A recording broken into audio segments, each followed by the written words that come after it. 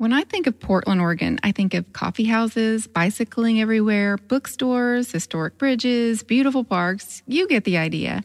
Well, those are all awesome things about Portland, but there's also a really cool university there, the University of Portland. Their School of Nursing has a Doctor of Nursing practice program. One of their alumni, Dr. Maya Strom, now has her very own holistic practice right there in Portland, where she says she's able to practice slow, gentle medicine, which allows her to make her patients feel supported and a true member of their own healthcare team. I mean, we all want our healthcare provider to treat us like that, right? Dr. Strom says the DNP program at UP taught her not to settle in her career, but to find her own authentic voice and practice with integrity, intellect, and curiosity. This sounds like a wonderful program to me. So if you're thinking about going back to school and becoming a nurse practitioner, go to nursing.up.edu to learn more about their doctorate program.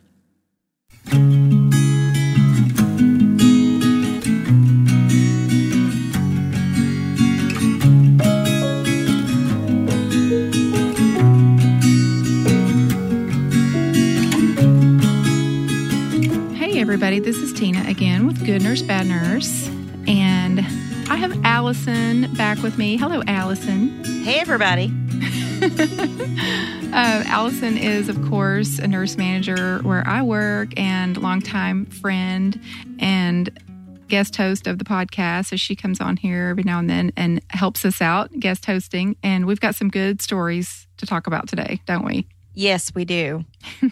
And we're not sure how we feel about them. So this is a different kind of guest spot for me. We've always been very clear on our determinations.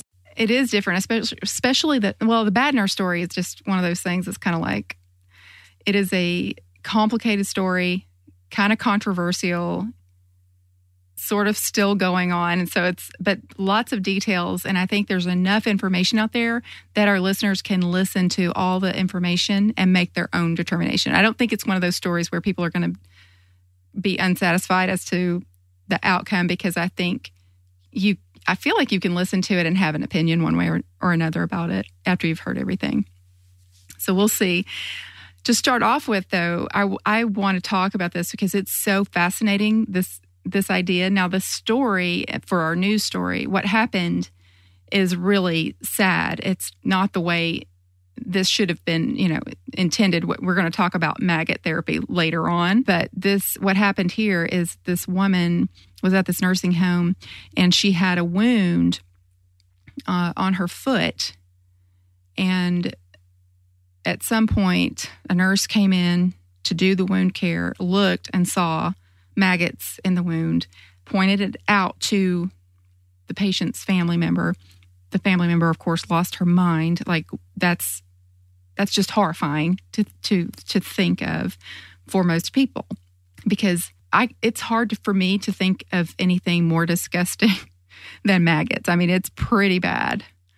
And to think of it being on you or on your loved one in a wound that's open and it's just disgusting, and it's so hard to imagine. So I can imagine the shock and the horror. If I was that family member, I would be thinking, if this is going on, what else? What else do we not know about? Right. That's always kind of the first thing you think of. The granddaughter who initially was told about it she's a nurse practitioner. That's interesting, because one of the things that we were talking about is the fact that there is a wound care therapy known as maggot therapy that is done.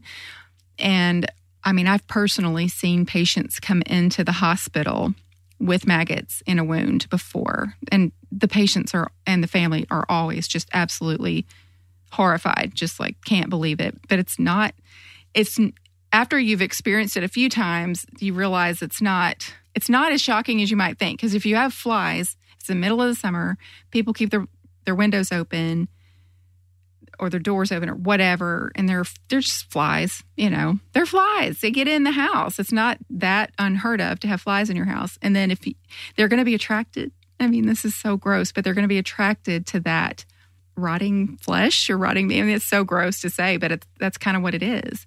So you can imagine flies being attracted to that, laying eggs, the eggs hatching, becoming larvae, hatching, into maggots. And then they're just kind of like living in that wound. Well, the maggot therapy, what it does is those are introduced into a wound, and it very naturally cleanses, debrides, and cleans up a wound. And it's been, you and I were looking it up before we started this.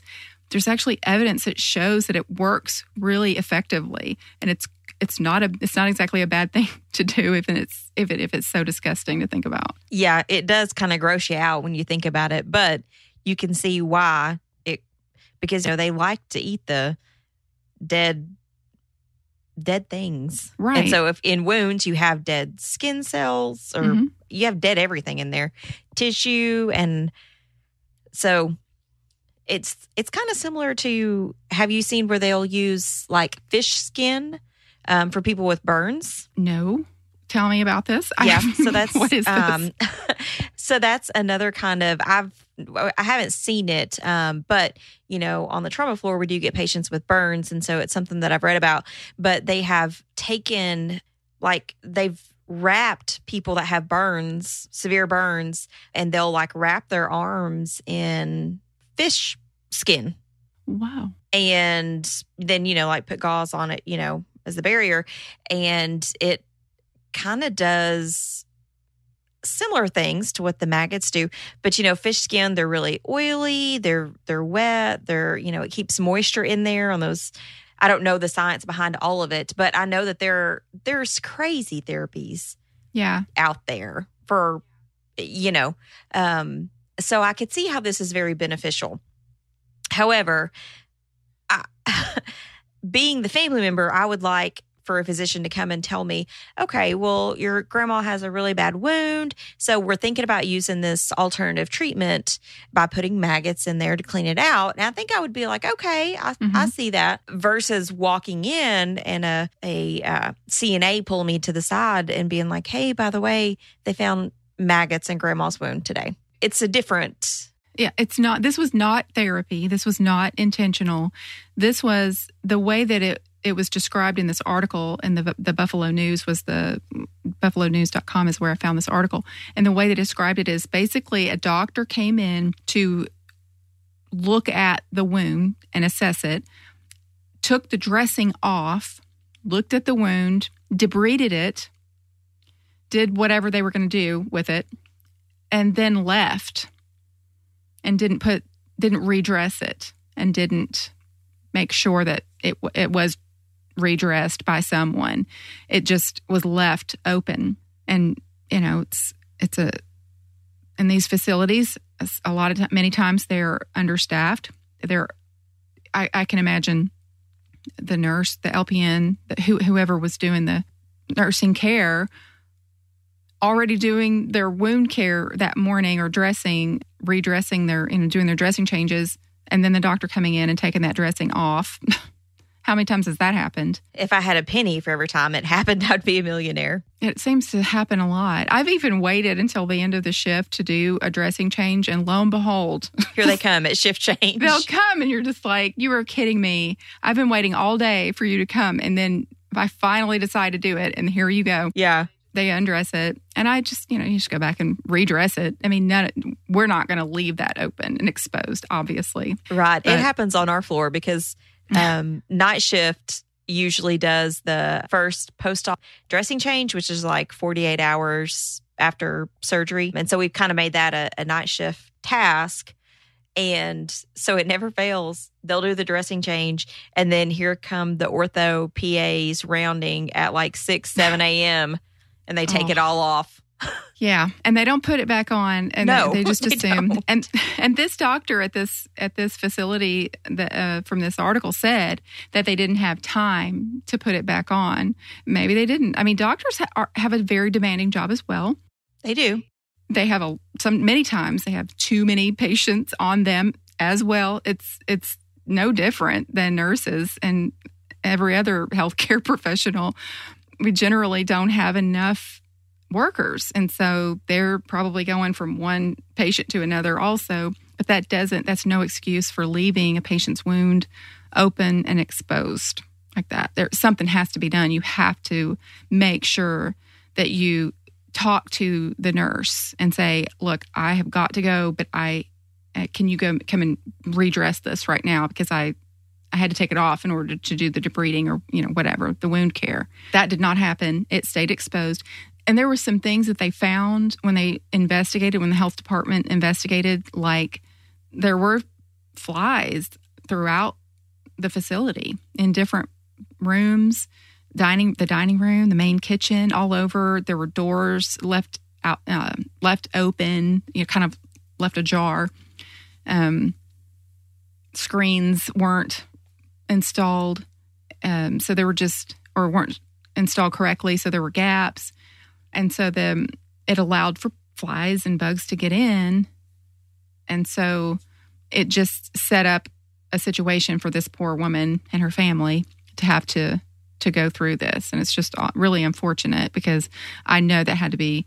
It was, sure, it was just devastating. The thought of your 89-year-old grandmother sitting there being neglected, and that's how it would feel, because you're thinking, I left her here because I wasn't able to take care of her, and I thought that you were going to, and now I come and find this. It's just shocking. Yeah, and it said that it was an LPN from a staffing agency that initially found them.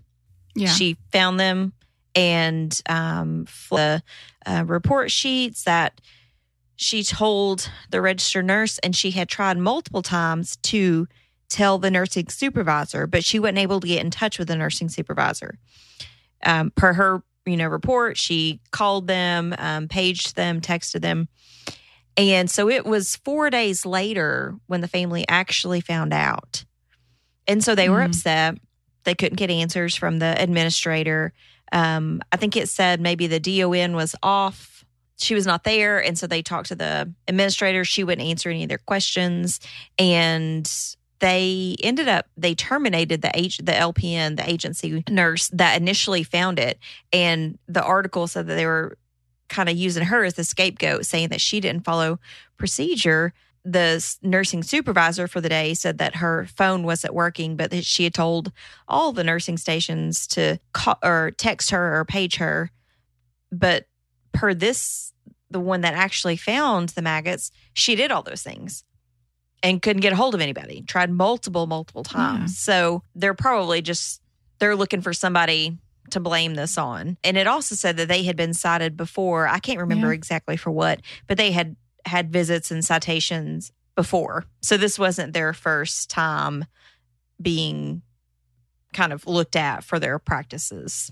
Well, that's hopefully with this happening and getting this much attention, maybe they will be forced to change that and do a better job of making sure that flies aren't, just flying around everywhere, and that dressings get put back on and these things are taken care of, because it's not like the dressing was just left off for a few hours and then someone realized it and then, cleaned it and went ahead and redressed it. That's not, like you said, it took days. That's it's unacceptable. It's just unacceptable. Anyway, I thought that was interesting. It gave us an opportunity to talk about maggot therapy, because I remember how shocked I was, absolutely shocked when somebody came in with a leg wound that had maggots on it. And I was like, what are you talking about? And then that's when everyone started telling me, no, this is something that's done. It's not, it's more common than you think. People get maggots in their wounds. It's because there's flies everywhere. And I'm like, no, my brain didn't want to believe it. I was just like, that can't be true. But it is true. And they're actually clean. They are helping. Many times they will help keep a person from losing their extremity, because they're getting rid of all that old tissue, getting rid of the bacteria, and cleaning it up. Have you ever heard of leech therapy? Oh, yeah. I feel like I've heard of that that's another before thing. too. So, and that would freak me out, but. Anything like that. I'm just like, no, this is 2020. Surely we've got better alternatives. I'm not saying I would not do it if it was, if that was what they said was the best thing, but oh my goodness, I'm not sure I mentally could handle it. Maggots are one of those things that bother me. appalled. I can't. Yeah. I can't deal. So our bad nurse story this week, we hinted a little bit about it. It is just a complicated story, very controversial, lots of twists and turns, but we'll see if we can keep it all straight. Not exactly an easy story to keep straight. It's got so many. I think the problem with it is it has so many variations of the story and what happened. You know, as many of these stories do. It's like you have this person's version of the story, and then you have this person's version of the story, and then the person who really knows what happens is not with us anymore. So you kind of have to put the pieces together. So this is the story of Kimberly Long. She was a licensed vocational nurse and worked in an emergency room. She was an emergency room nurse. And she and her boyfriend, Ozzy, was what he went by. His name is Oswald Condi, but he went by Ozzy. And he lived with her in her home. So that's sort of the situation that we had. They each had children by different previous relationships. And so the children would kind of sometimes be with their respective, other parents, and then sometimes would be there. On this particular night, the children were not in the home when this happened. So on October the 5th in 2003, this was a little back in the day, and ironically, or incidentally, this is still going on. This happened in 2003, and this case is kind of still pending in a way. So it's pretty complicated. So Kim and Ozzy had a friend named Jeffrey Dills. They spent the day together. They were riding motorcycles and drinking, which great combination. I mean, bad judgment right there, right off the start. Yeah, I'm surprised they didn't end up on my floor. Yeah. Not it. Motorcycles in general, and I know this is probably a controversial statement, and I'll probably upset someone, but I just think they're a bad idea. They're just... I've just seen too many people with head injuries, their bone flap removed and completely unresponsive, and family sitting at the bedside really upset. And it's like, oh gosh, some motorcycles, there's just nothing protecting you. You have no well, I mean, that helmet, it doesn't do a whole lot of good. So here they are, Kim, Ozzy, and Jeffrey. The Three Stooges out riding their motorcycle. I mean, it does not sound like that. Yes. They're out riding their motorcycles and drinking, heavily drinking, I think one of the stories said. And they're kind of bar hopping. They're like, they'll go to this bar and hang out for a while. And this is during the day. This is an all-day event for them, that they're just hanging out, riding around, going from bar to bar. We call that day drinking. Day drinking, yes. And while at one of these bars, Kim gets upset because Ozzy starts accusing her of flirting with other men. And so she gets upset and starts arguing with him. Well, they all end up back at her house, at their house. Jeffrey, Ozzy, and Kim. And they're kind of out in the yard. And they're arguing. Well, not Jeffrey, but he's just sort of like a third wheel standing there. They're arguing, and Kim gets really pretty violent. I mean, she's yelling, she's pushing Ozzy. She starts telling him that he's a loser because he doesn't have a job. He's not paying his fair share. And she told him that she wanted him out of the house. So she hit him. She hit him with her hand. She used her purse. She used her motorcycle helmet. That sounds painful to me. It sounded like she threw anything she had. It said something like, a hat.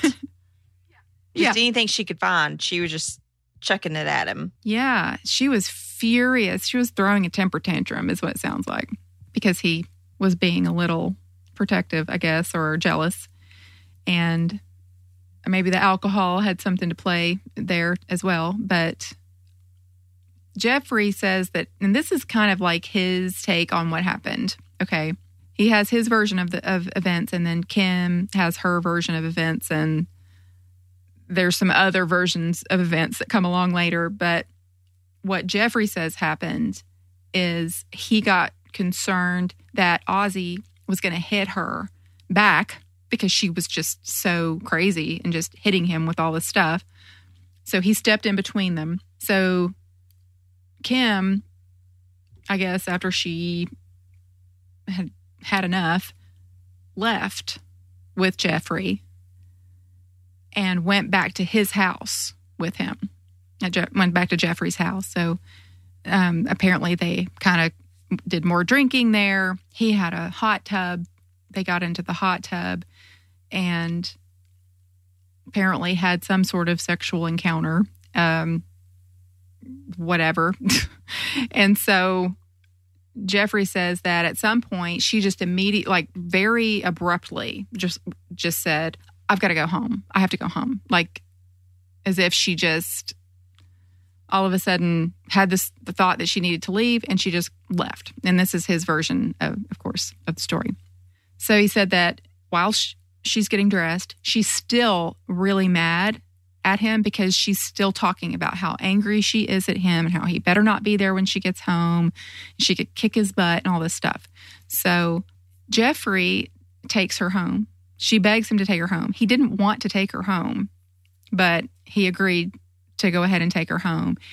He says that he dropped her off at her house around 1:20, but somewhere between 1:20 and 1:30 in the morning, because he said when he got back home, he set his alarm. And when he set his alarm, he remembered looking at the clock and it saying it was 1:36. So he knew, because it's like a 10 to 15 minute drive between houses, he figured it was probably about 1:20 or so when he dropped her off. And that ends up being really important to this whole story, because when he dropped her off, he says that he turned off his motorcycle because Harley Davidson, I guess it was a Harley Davidson, and it has a really loud exhaust. Yes.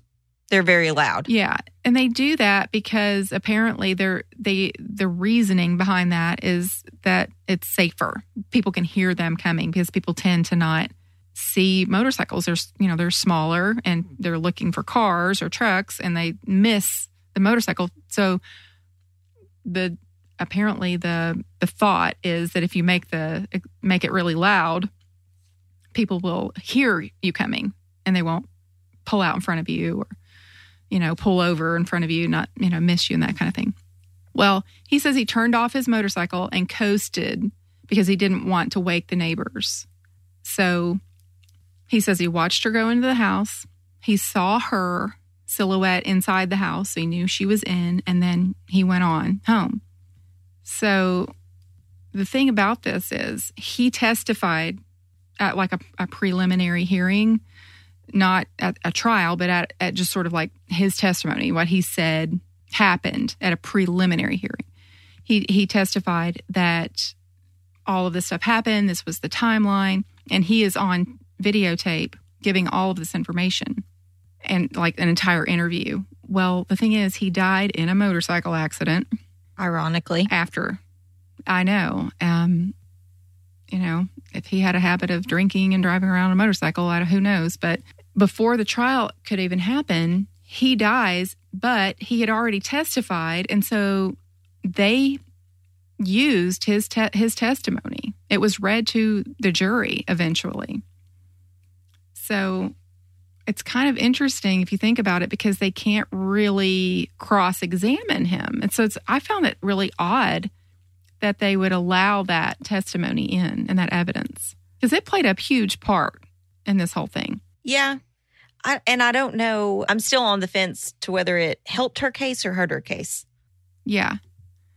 Well, she called. So one thing that we do know is up to this point, it's his story. This is his version of the story of what happened.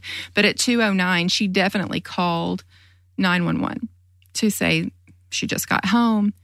Something's wrong with Ozzy. If you listen to the 911 call, the recording, she's so upset and so just screaming and just completely frantic that her voice is very distorted. You can't really understand what she's saying. But what is reported that she had said was basically, something's wrong. There's blood everywhere.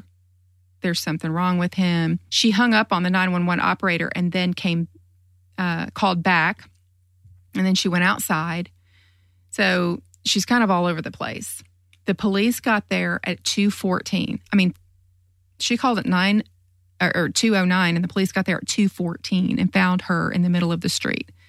So 5 minutes, from the time that she called. They testified that they didn't notice any injury. Kim, they couldn't tell that she was hurt. There wasn't any blood on her or her clothing. And then when the police officers went into the house, they say that when they found Ozzie, he was sitting on the couch. They could tell he had some sort of wound to his head. And they searched through the house, of course. I guess, when paramedics get to a crime scene like that, they're not going to just run in. They are going to wait for police officers to go in with their weapons and their training and make sure that it's safe. Before, I think that's 100% reasonable. So the paramedics actually went in at 2:20 after the police was able to go through and, say that it was clear and there wasn't anybody else there. And they determined that he was, in fact, dead. And what they said that they saw is that the blood that was all around him had coagulated, and that he was really cold and his body was really rigid. So they determined, and the other investigators determined, that it's not like he just died right before they got there. So that was one thing that was sort of an important detail to think about how he was, the fact that it's not like he just died right before, within a few minutes, just because of the way his body was. So they do their investigation, and they determined that he died from blunt force trauma to the head. They said there was anywhere from 3 to 8 blows. And whatever the weapon was, it was long. It was a long, slender object that was sort of like a stick, a bat, or a golf club. And they said any healthy adult could have inflicted the injury. The coroner said that the injury that he had could have rendered him unconscious almost immediately, and probably resulted in him dying within 2 to 20 minutes of him being hit. And the investigators determined that he was attacked where he was found, on the couch. And also he didn't have any defensive wounds. So those are all factual information. That's exactly when the call came in. That's exactly when the police got there. That's exactly when the paramedics were able to go in. And those are the things that the investigators found. So we know that those things are true. Right. And then there's some other kind of, you wouldn't call them hearsay, but you talked about the murder weapon. They said it could have been a golf club, a bat, and he did play golf. And he did have clubs in the garage. Yeah. There was 2 baseball bats by the back door, but a friend of theirs had testified that they had seen recently, 3 baseball bats and I think a golf club by the back door. And so there was a golf club and a baseball bat missing from their home. There was, they did have a dog. And so that was one thing I saw, that the neighbors said that they never heard the dog bark. Like, he never barked at all until the police got there. And so he started barking at the police investigators. So whoever, and this is a neighbor, bless you, that's made this assumption. But they were saying the dog must have known whoever was in there. Otherwise, he would have barked. Yeah, because he was barking like crazy at the police. Yeah. And everyone testified that if that dog didn't know you, it barked like crazy. Right. So that's another piece. Also, she didn't have any blood on her at all, not one drop. But if she went in and she found the body and it said, that she like lifted him up. And if you've got blunt force trauma to the head, I mean, there's going to be blood everywhere. And so if she went over there and lifted him up, she would have blood on her somewhere. Some sort of splatters. I think the article said maybe she would have stepped in it, because it was kind of draining up and pulled up behind him. So like she should have stepped in it and then, had footprints in the house. But if you walk in and you find that, my first thing, if I walk in and find my husband like that, I'm not going to be thinking, oh, I don't need to get blood on me, so I look like, I'm going to be in it doing, whatever I can. And so there was also some other things I think were very insignificant, but it said like she said she walked in the house and kicked off her shoes, but then her shoes were like facing the door. They weren't facing like if you walked in and just kicked off your shoes. I don't know how. And that seems like an insignificant. That seems like an incident. Yeah, but at the same time, if you say, I walked in and kicked off my shoes, how did they get turned around facing the other direction? It kind of doesn't make sense. So there's a lot of, I don't know. I'm on the fence. Yeah. Yeah. And I don't know. It's like some of this evidence, you could almost make it go both ways. Because like the no blood spatter on her, the investigators said, and everyone who saw that crime scene said that there was blood everywhere. It was splattered all over the walls. It was all around him, and there was even almost an outline. We've talked about that before. This is something that happens when someone is standing there hurting another person, hitting them, and there's blood coming out of that person.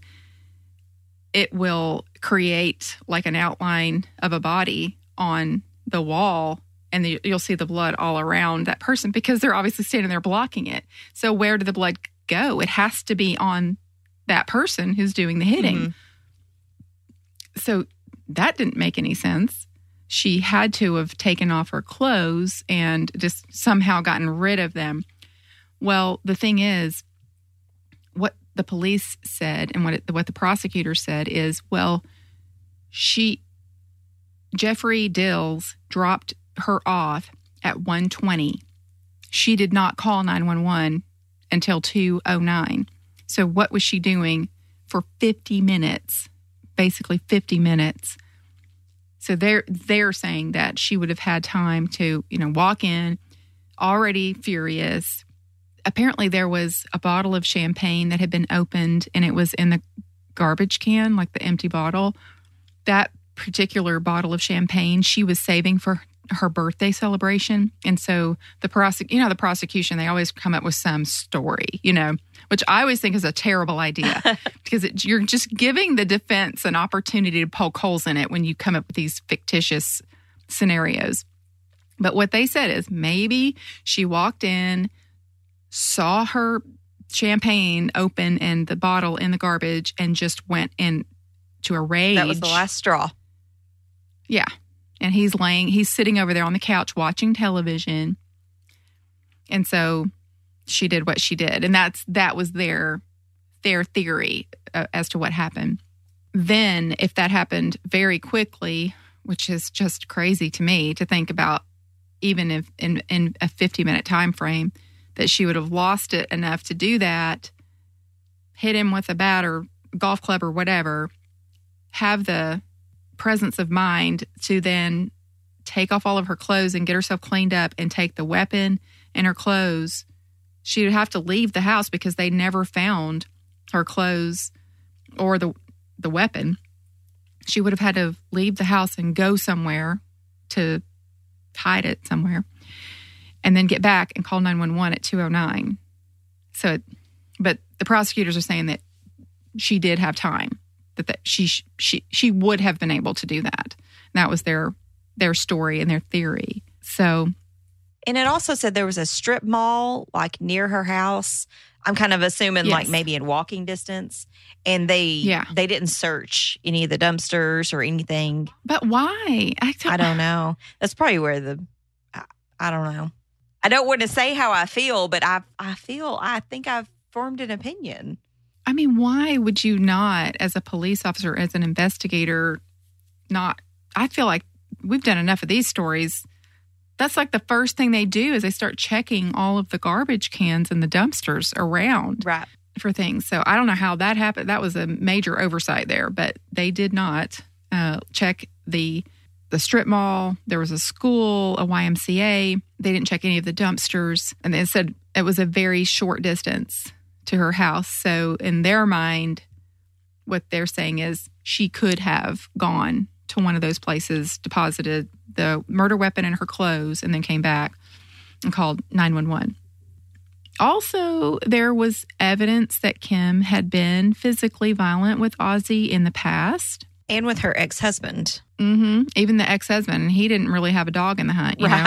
It didn't matter to him. Right. So, yeah, there's some pretty damning evidence against her as far as just not to say that this was proof that she did this, but just the fact that she kind of can get angry and go off, you know? So Ozzy's children told police that she punched Ozzy in the face and left him with a bloody nose one time. And then her ex-husband testified that one time when they were arguing that she pushed him off his bicycle and then he slapped her and then she hit him in the head with cordless phone. Good grief. Then she went and got a butter knife. And threatened him with it. Oh my goodness. Just psycho stuff, you know, just like toxic, awful drama. Yeah. Oh my goodness. And we haven't mentioned this, but it said that she was a nurse she was an emergency room nurse. And I've never met an ER nurse that is not like gung-ho running towards a head trauma. Personally. It said that she didn't, you know, she was drunk and she was upset and she didn't, so that's why she didn't try to help him do anything. But, you know, I'm friends with ER nurses and even when they're drunk, they want to go and help and they might think that they could do things. But they can't. You think you can do these things, but you just can't. But they still want to go and help. You know, I've never seen any of them, you know, shy away from helping, treating, you know, whatever it is. So she knew what to do if she walked in and saw him, and it said like he was gurgling, and so she thought he was sleeping. And I mean, as soon as she walked in that door and flicked on the lights, she could have saw that there was blood everywhere. So why did it take her 50 minutes to call the police? Right. I mean, that timeline does not add up for me at all. Yeah. And so the fact that she had no blood on her, yes, it could mean that how did she kill him if she didn't have any blood on her? Because where did the blood spatter go? That was everywhere. But also, the thing is, if she walked in and saw her boyfriend laying there gurgling, obviously has been hit, and she's an emergency room nurse, she could not have gone over there and tried to administer any sort of first aid, or she would have had blood on her. So it's like the lack of blood helps her in one sense, but then it hurts her in another sense, because like you said, she claimed that she grabbed him by the hand and tried to pull him up off the couch. So how did she do that and not get any blood on her at all? Not even on her feet. Right, and when there's blood everywhere. Yeah, she had taken off her shoes, she said, and she's walking around. There is blood all over the floor. How in the world she did not step in it? They said it would just have been impossible not to have stepped in it somehow. There was also glass in the floor because something had broken, I guess, in the floor in the kitchen. Just very inconsistent. Her story was just not really consistent.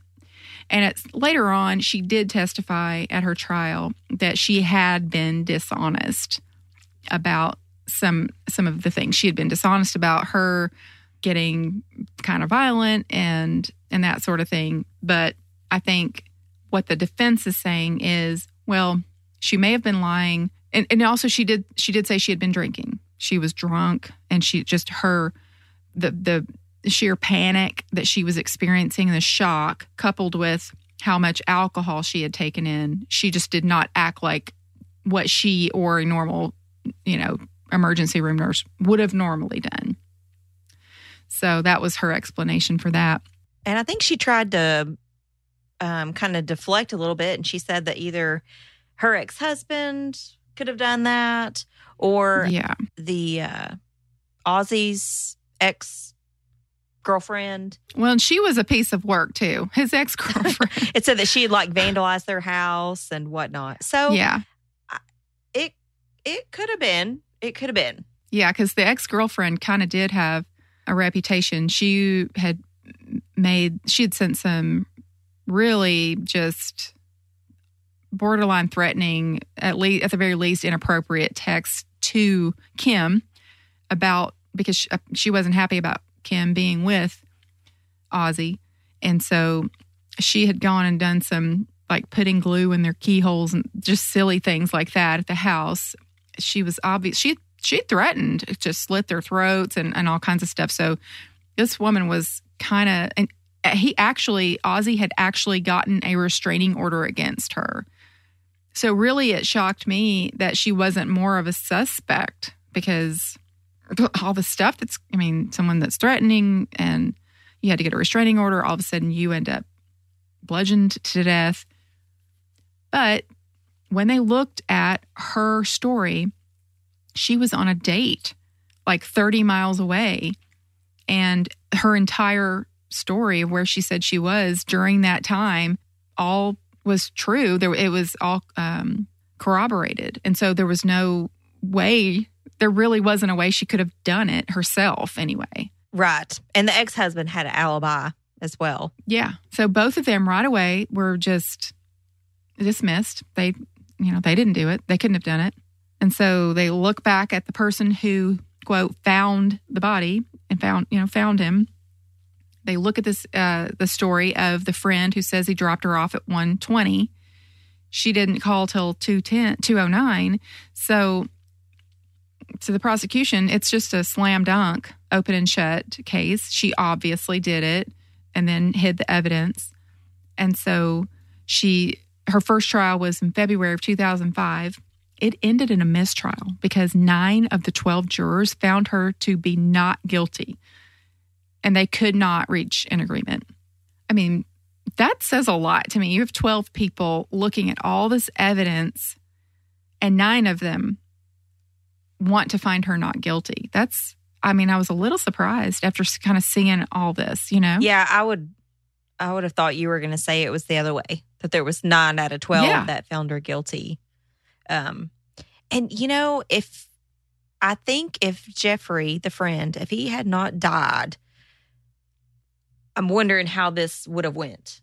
If he would have cooperated more for her or against her, or would his story have changed? Yeah. I don't know. Part of me thinks that maybe they were in on this together. Because I thought it was weird that they got in, her and the husband or boyfriend, Ozzy, they get in a fight and then she leaves with Jeffrey. Why does she leave her house with him and leave Ozzy at her? And then Ozzy stays there when it's Kim's house. And then somehow you would think that Ozzy would leave. Yeah. Yeah, you would think. And then somehow coincidentally, he ends up dying. Yeah. Yeah. It does seem odd. They had a second trial later that same year. Do we know what kind of motorcycle wreck he had? Ooh, no. Well, the story that I read, it was not suspicious. Okay. It wasn't someone deliberately, whatever it was. I want to say it was another couple, basically what I was talking about earlier, didn't see him and came over on him. Gotcha. But yeah, I don't think that they at all suspected that it was someone was trying to knock him off because they didn't want him to testify against her or anything like that. It just was complete circumstance. It just happened. It was just a coincidence. So her second trial was later on that same year, 2005, in December. And at that trial, the jury convicted her of second-degree murder. And so the judge denied her motion for a new trial, and then that judge sentenced her to a term of 15 years to life.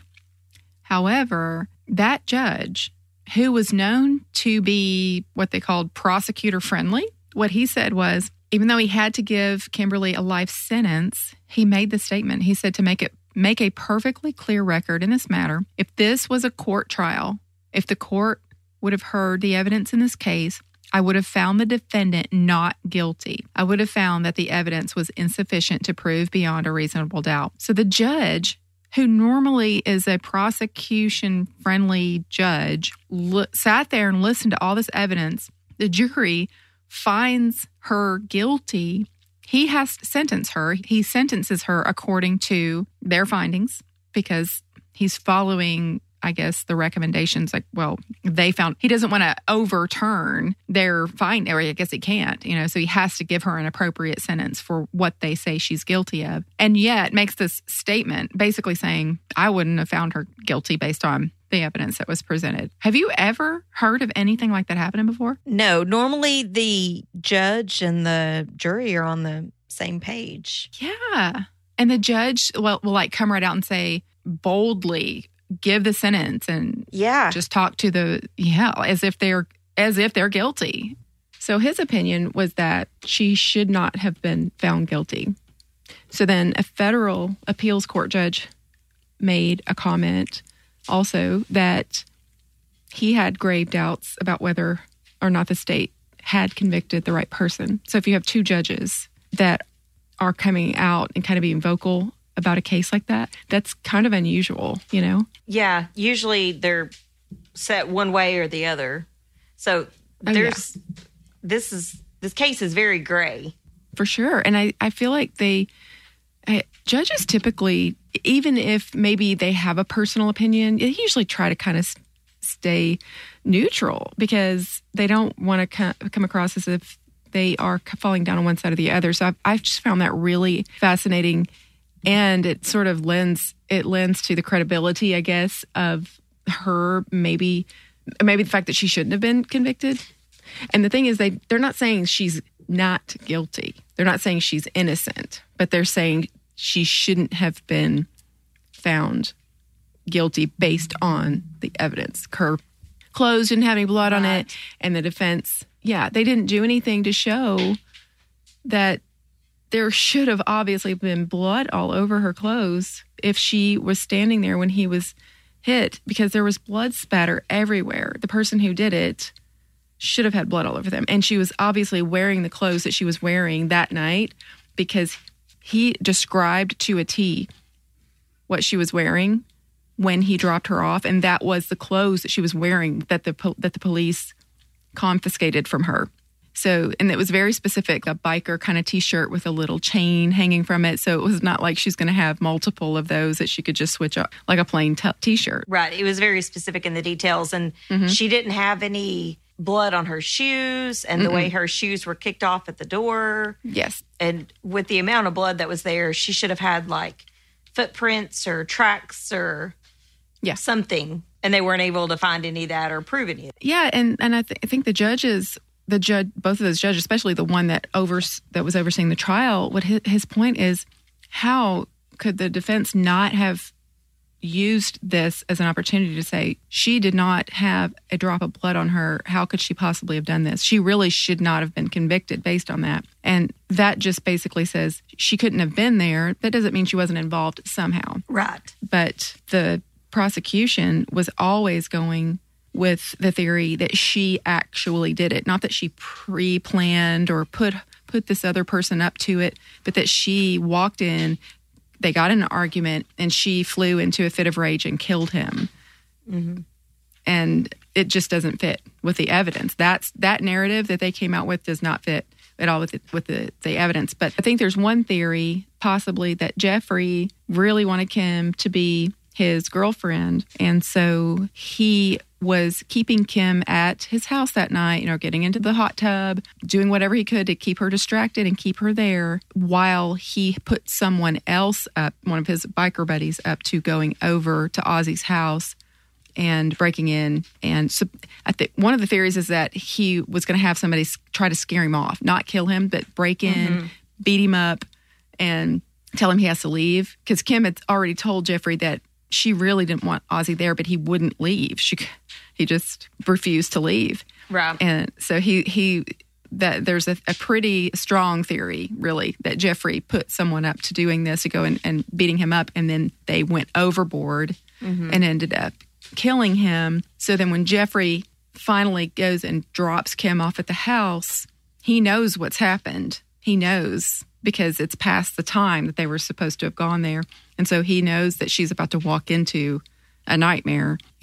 But that would have been a perfect motivation for him to lie to the police about what time he dropped her off, and to lie about anything, really, to make her look guilty, because that gets the pressure off of him. So the whole thing is very complicated. Obviously, it's a very sad story, clearly. And Kimberly right now is out of prison, just waiting on the ruling to see what happens.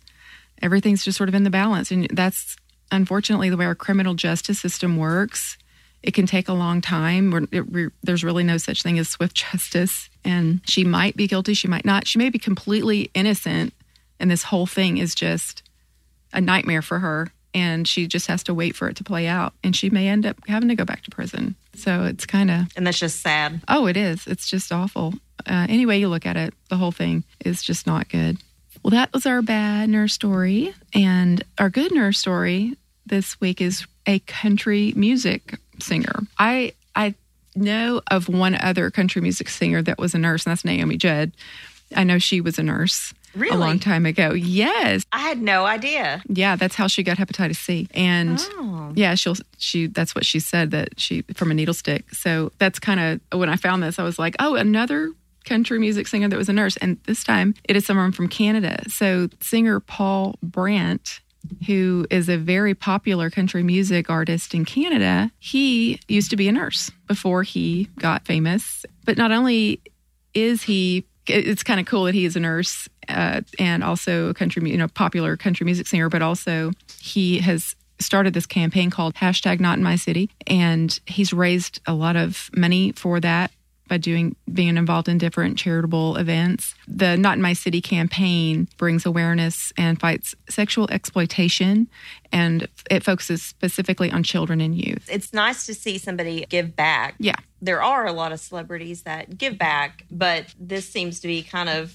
his main focus, is to put on these charity events and do whatever he can to make the world a better place. Yeah. He just seems like a very down-to-earth kind of person. So I just thought that was neat. So, Paul Brandt, country music artist, helping children and youth. Well, I guess that wraps it up for another week of Good Nurse, Bad Nurse. Thank you, Allison, for coming back on to do another episode.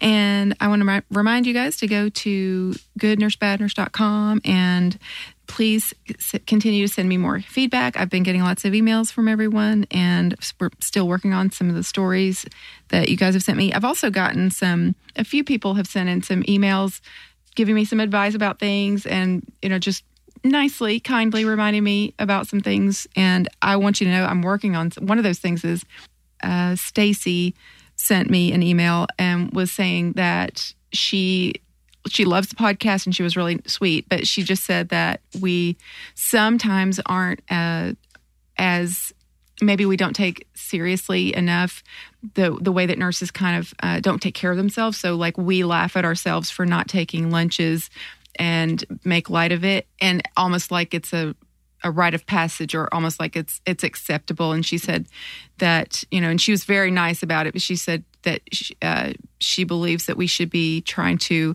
put out there a message to nurses that you have to take care of yourself. It's not a good thing to go 12 hours without going to the bathroom and without eating your lunch and things like that. And you've got to do what you have to do to take care of yourself. Ask for help. Ask your team leader. Ask your coworkers. Do what you have to do, but you have to take care of yourself, or you're not going to continue to be able to take care of other people. And I was so appreciated her sending me that email, because it's true, and we do laugh about it, but we shouldn't necessarily glamorize the idea as if it doesn't make you a better nurse to do that. It's correct. Just you're hurting yourself, and it's not a good idea. And I definitely would never want to promote doing that, for sure. You don't want to end up with a kidney stone in the in the emergency room. There's so many complications that can come from that, and if nothing else, just burnout. Right. That's what I was getting ready to say. Exactly that. And so I encourage staff to use the buddy system on our floor. I know floors that use it religiously, and they write down when Allison lunch at 12:15, and so everybody knows when I went and who my buddy is. Not all floors are that way. Some people want to be bothered to ask questions because I guess they don't want to give a report on their patients, or I don't know. They don't want to give up that control. I'm not sure. But the buddy system is one way to combat that. So you get a full uninterrupted lunch break, which you should. And as a manager, I completely agree that you should do that. You have to take breaks. Sometimes if I see somebody that's frazzled and just, you can just see that they're going downhill, we'll tell them to just go for a walk. Just take a lap, take a couple laps, calm down, clear your head, but we have to do those things. And I don't think any of us are good at that, because I think we are all so busy helping other people, whether that's at work or in our home lives. I mean, you're a mom, I'm a mom. Yeah. We take our kids to the dentist, to the doctor, we take our dogs to the vet, but do we make those appointments for ourselves? Yeah, are we the last person? We're on the bottom of our list of priorities. Right. Yeah. Well, I want to try to encourage everyone to, for one thing, continue to send me those emails, because I love to get that. I love getting that feedback from people, even if it's negative. I want to hear it because it helps me to get better. I learn from these things all the time. We're all learning from each other. So if you will give me that feedback, it really will help me to be able to then share it with everyone else. If there's something that you hear me say that you disagree with, I want to hear it, definitely. And but just be nice, because I'm sensitive. So I get my feelings hurt. Well, thank you guys for listening again. And be sure and look me up on Instagram at Good Nurse Bad Nurse, or Facebook at GNBN Podcast. And I also want to remind you guys, even if you're a bad girl or a bad boy, be a good nurse.